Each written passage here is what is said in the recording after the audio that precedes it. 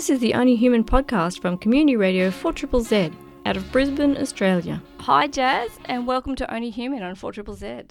Thanks so much for having me. Can you tell me a little bit about your background before we get to talk about your book? Yeah, sure. I'm a writer, a freelance journalist, and done a lot of work over the years on a lot of sort of social issues like domestic violence and human trafficking. And I'm also the co-founder of Brisbane's first domestic violence memorial. Well, what inspired you to start a Brisbane Domestic Violence Memorial? Well, it was kind of a mix of sort of a passion, as I said, for important social issues, but also it's very close to my heart as well.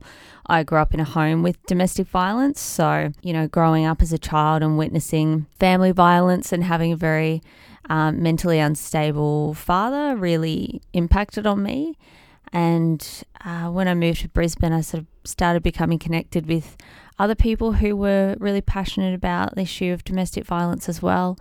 And a friend and I decided in 2016, I think it was, that we really wanted to do something to permanently honour the lives of men, women and children in our city who had been taken to this, because we thought we could maybe do a fundraiser or something like that. And we did actually end up raising funds as well for Women's Legal Service. But we wanted to create something permanent and something within the city where people, would be passing through that park and they might stop and look at the memorial and actually, ponder on the issue and think about what they can do as well, on a personal level in their day-to-day relationships, maybe whether that's being a real lifeline to a friend who's struggling or speaking up if they see violence happening against someone. Start doing more if they're passionate about the issue, finding ways to help try to change our culture. So can you tell listeners where the memorial is, and is it a focus for events? Yeah, so we launched it in March 2016 in Emma Miller Place. It's just on the corner of Roma Street Parklands, kind of just between the city and Roma Street.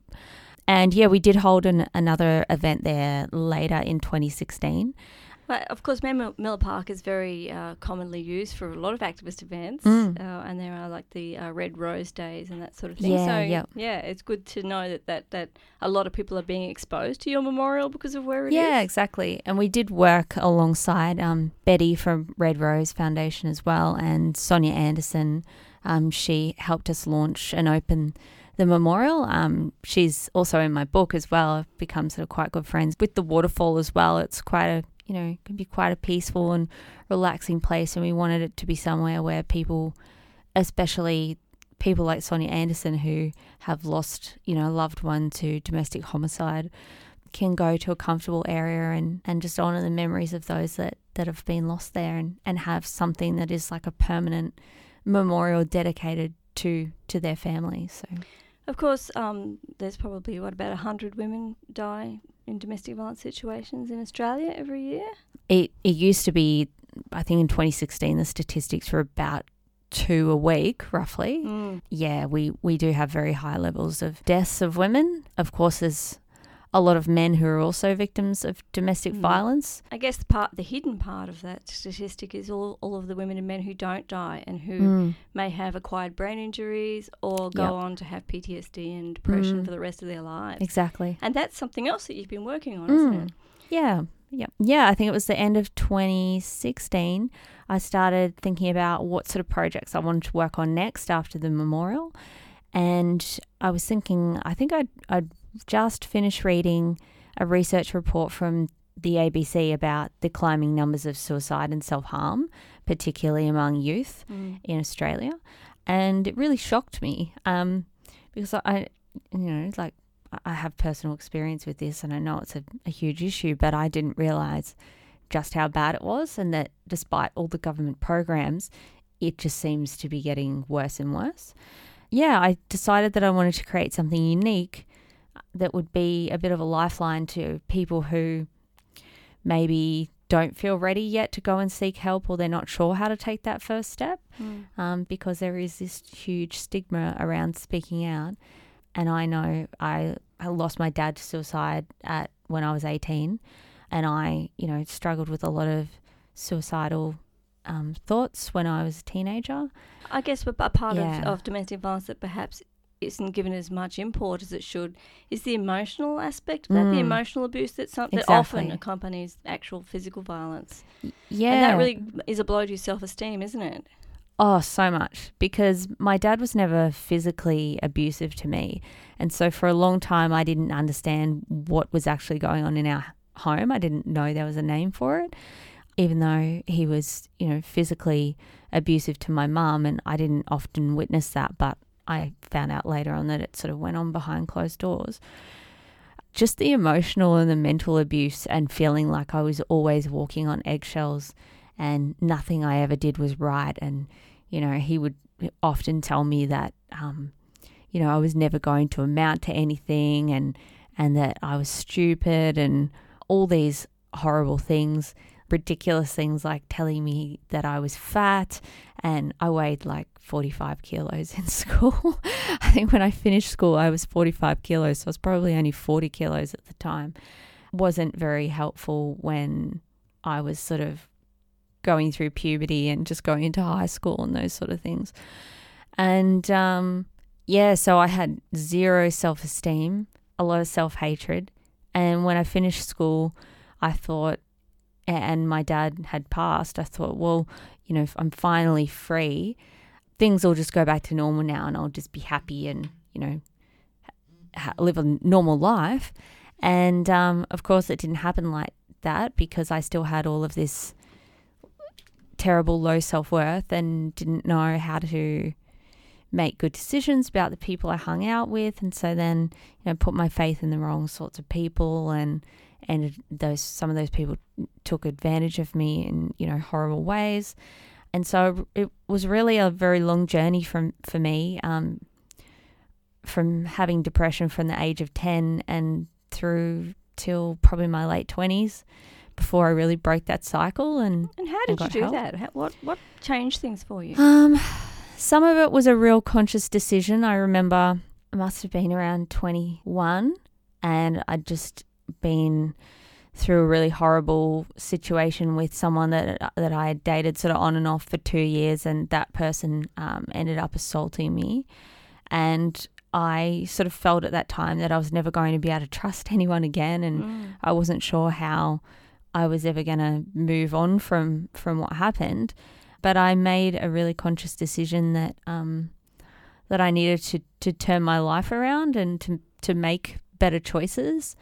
And one of those was that I was really lucky to go into a really loving and healthy relationship with a guy that I'd been friends with for a while. And people say, it's very easy for someone to say, oh, you can trust me. But people really have to show, they really have to show you. Don't they? Yeah. And we were together for 3.5 years, and he really proved to me that I could trust someone again and that someone could love me for who I was without any, selfish, agendas or anything like that. Was that hard for you? Because I've heard that people often repeat the relationships that they learned as a child. And when you've seen what happened to your mother, did that affect the relationship you expected for yourself? I always said, I'll never choose someone like my dad. And I didn't choose someone who was, physically abusive in that form, but I chose guys who were often emotionally unavailable or who just didn't respect me. And then I'd be heartbroken and wonder why it didn't work out, And there were a few other things I did on my journey, like seeking some professional help. So, like I said, I really wanted to create something that helped other people who've gone through tough times like me. When I think back about, my teenage years and how I often felt so suicidal and so hopeless and helpless and didn't know how to tell anyone about things that were happening at home. And when you're a teenager, school kind of feels like your whole life. You don't realize that there's going to be this whole new life after school and new memories to make and new friends and experiences. And, if I'd given up back then, I never would have gone on to discover like all the things that I'm really passionate about now. I wouldn't have, found the man that would become my husband. I wouldn't have my child. I wouldn't have written this book. I wouldn't have traveled overseas. All the amazing experiences that I've had. And I really wanted to show other people through, real lived experiences and other people's stories that wherever you are in your journey, it's not where you have to stay. If you're going through a really tough time, you're not going to be there forever. You can find your way out of that place of darkness. And it all starts with just making a conscious decision every day to just keep pushing forward. And that could just be as simple as going, I'm going to get myself out of bed today, even though I really want to stay here, and kind of, in the comfort of, my depression, because sometimes you do get very comfortable there. And sometimes it's as simple as going, I'm going to push myself to get out of bed, and I'm going to go for a walk, or I'm going to go and see a friend because I really need to get out of the house and just clear my mind. And sometimes that can be the first step on your journey to making, other steps towards your healing. Yeah, because when you're depressed, you often don't want to interact with other people because they might want to ask you why you're so down. And sometimes there's not an easy answer to that if you're not clear about it yourself. Exactly. Yeah. So I decided that I would interview a whole heap of women and men from around Australia and ask them about, their experiences and what helped them on their journey, what didn't help, what their advice is to other people, and why they're glad that they pushed through those tough times. So in the end, it was about a year-long process, and I ended up interviewing 9 other people, but I ended up putting my a little bit of my story in there, and then added another 9 stories as well. And so tell us about the people that you interviewed. How did you manage to find so many people? Yeah, well, it was a bit of a challenge. Some of them I already knew from work I'd done, as a writer and freelancing and things like that. Of course, as I said, I already knew Sonia Anderson, and I know her story is so incredible. She lost her daughter Bianca to domestic homicide. I just can't imagine how painful it must be to lose a child, let alone to murder. And her story is one that's so inspiring because not only has she found her way back to, a really purposeful and passionate life, but everything she does is in honor of Bianca's memory. And she has changed so many laws in our country, and especially here in Queensland, to make this world a better place. So her work was instrumental in changing the laws to make strangulation illegal, or Well, she worked really, violence. I think it was with the Palaszczuk government.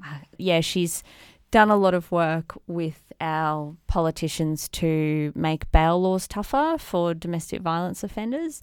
And she also does work, I think she's worked with Crime Stoppers and other police organisations to bring awareness to the fact that strangulation is often a precursor to death further down the track. So sometimes somebody... It's a warning sign, isn't it? Yeah, somebody could die and people, somebody might pass away and they might think that it's for any number of reasons, not realising that that person had actually been a victim of either ongoing strangulation or had been strangled months prior. So the increase in fatality and is just phenomenal. So she's been doing a lot of research and awareness around that, and she also works with the Red Rose Foundation.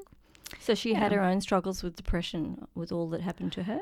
Yeah. So she went through really dark times where she actually considered ending her life as well because she wasn't sure how to live without her daughter. And other things that she was going through. She talks about, issues that she was having with workplace bullying and on top of everything. And it was just too much. She was like, people see me as this really vivacious and confident person. And they didn't know how much I was struggling every day just to get out of bed, and then to have this bullying going on top of everything else was just too much. And she said people would sort of look at her and go, oh, you wouldn't be someone who'd take your own life because you've got other children and you've got grandchildren. But she said it doesn't work like that. When you're in that mindset, you don't look at things logically. You don't think often, I can't do this because I'll hurt you know, people who love me. You're just trying to think of a way to stop the pain. Yeah, which is a really common thread with a lot of the other stories in the book. But she found her strength, didn't she? Yeah, she did. And everything she does, like, she really draws her strength from honouring her daughter's memory and continuing her legacy to help, you know, victims of domestic violence. So, yeah. And so, because we're on Triple Z, you've got a couple of musicians in the book. Tell us about them. Yeah, so I interviewed Alfresh Lalion, and he talked to me about growing up with, you know, really high levels of anxiety and how that impacted on his career to the point where he actually... He could have missed out on all of the, you know, success that he's had and all of the amazing opportunities because he said he used to get so anxious that he couldn't eat for days leading up to a show.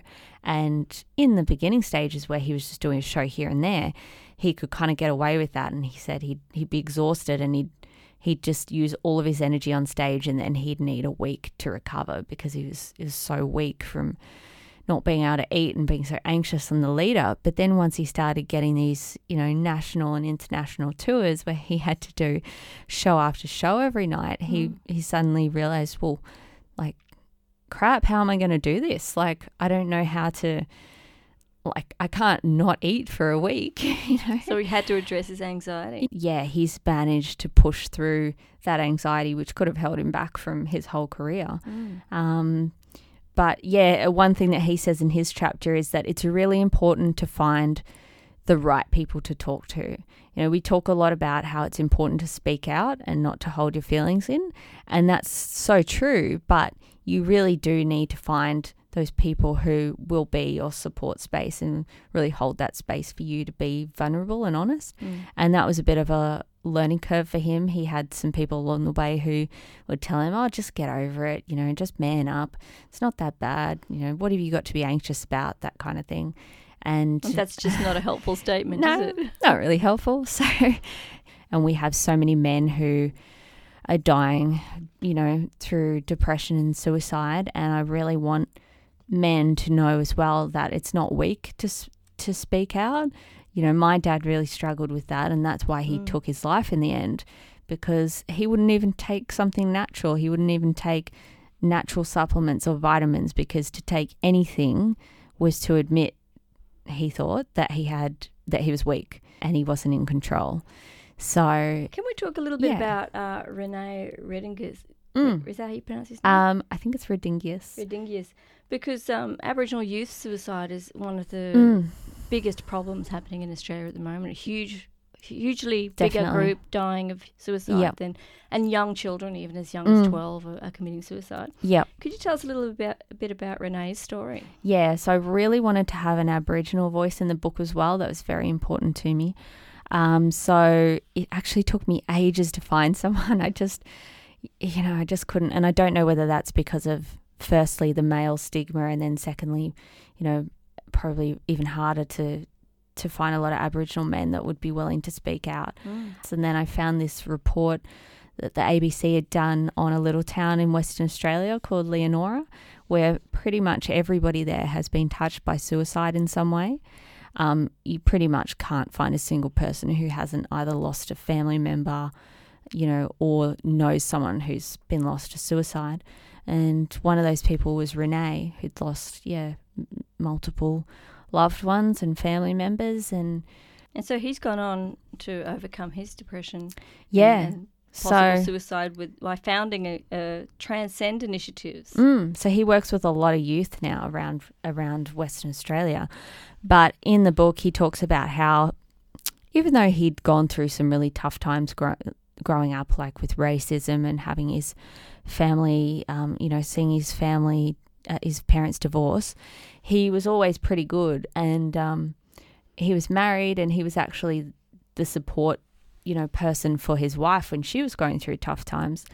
And then one day he was just walking home from work, I think. He's walking to the train station, and he was jumped by a whole group of people. And a group of guys started attacking him, and he just said that there was a woman that was in the group as well, and she kind of got his attention and distracted him. And while he was looking away at her, these guys just set in on him.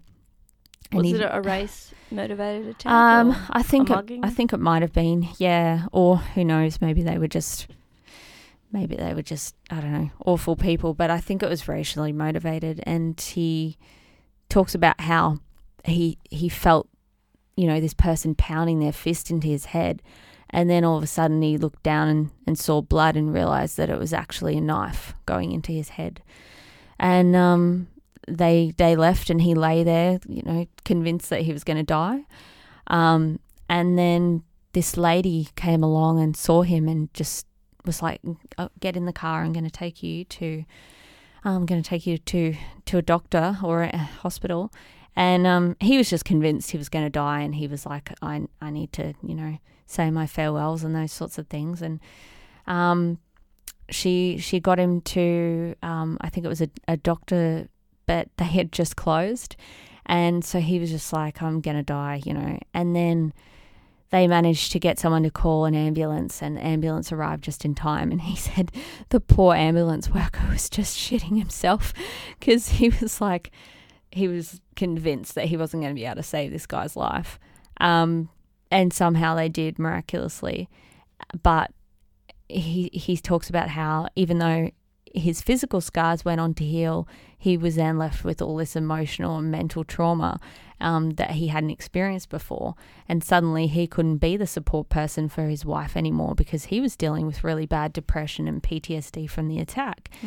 And it got so bad that there were several occasions where he tried to take his life. And on one occasion he swerved in front of a truck and only just got out of... He sort of just came to his senses at the last minute and pulled out of the way.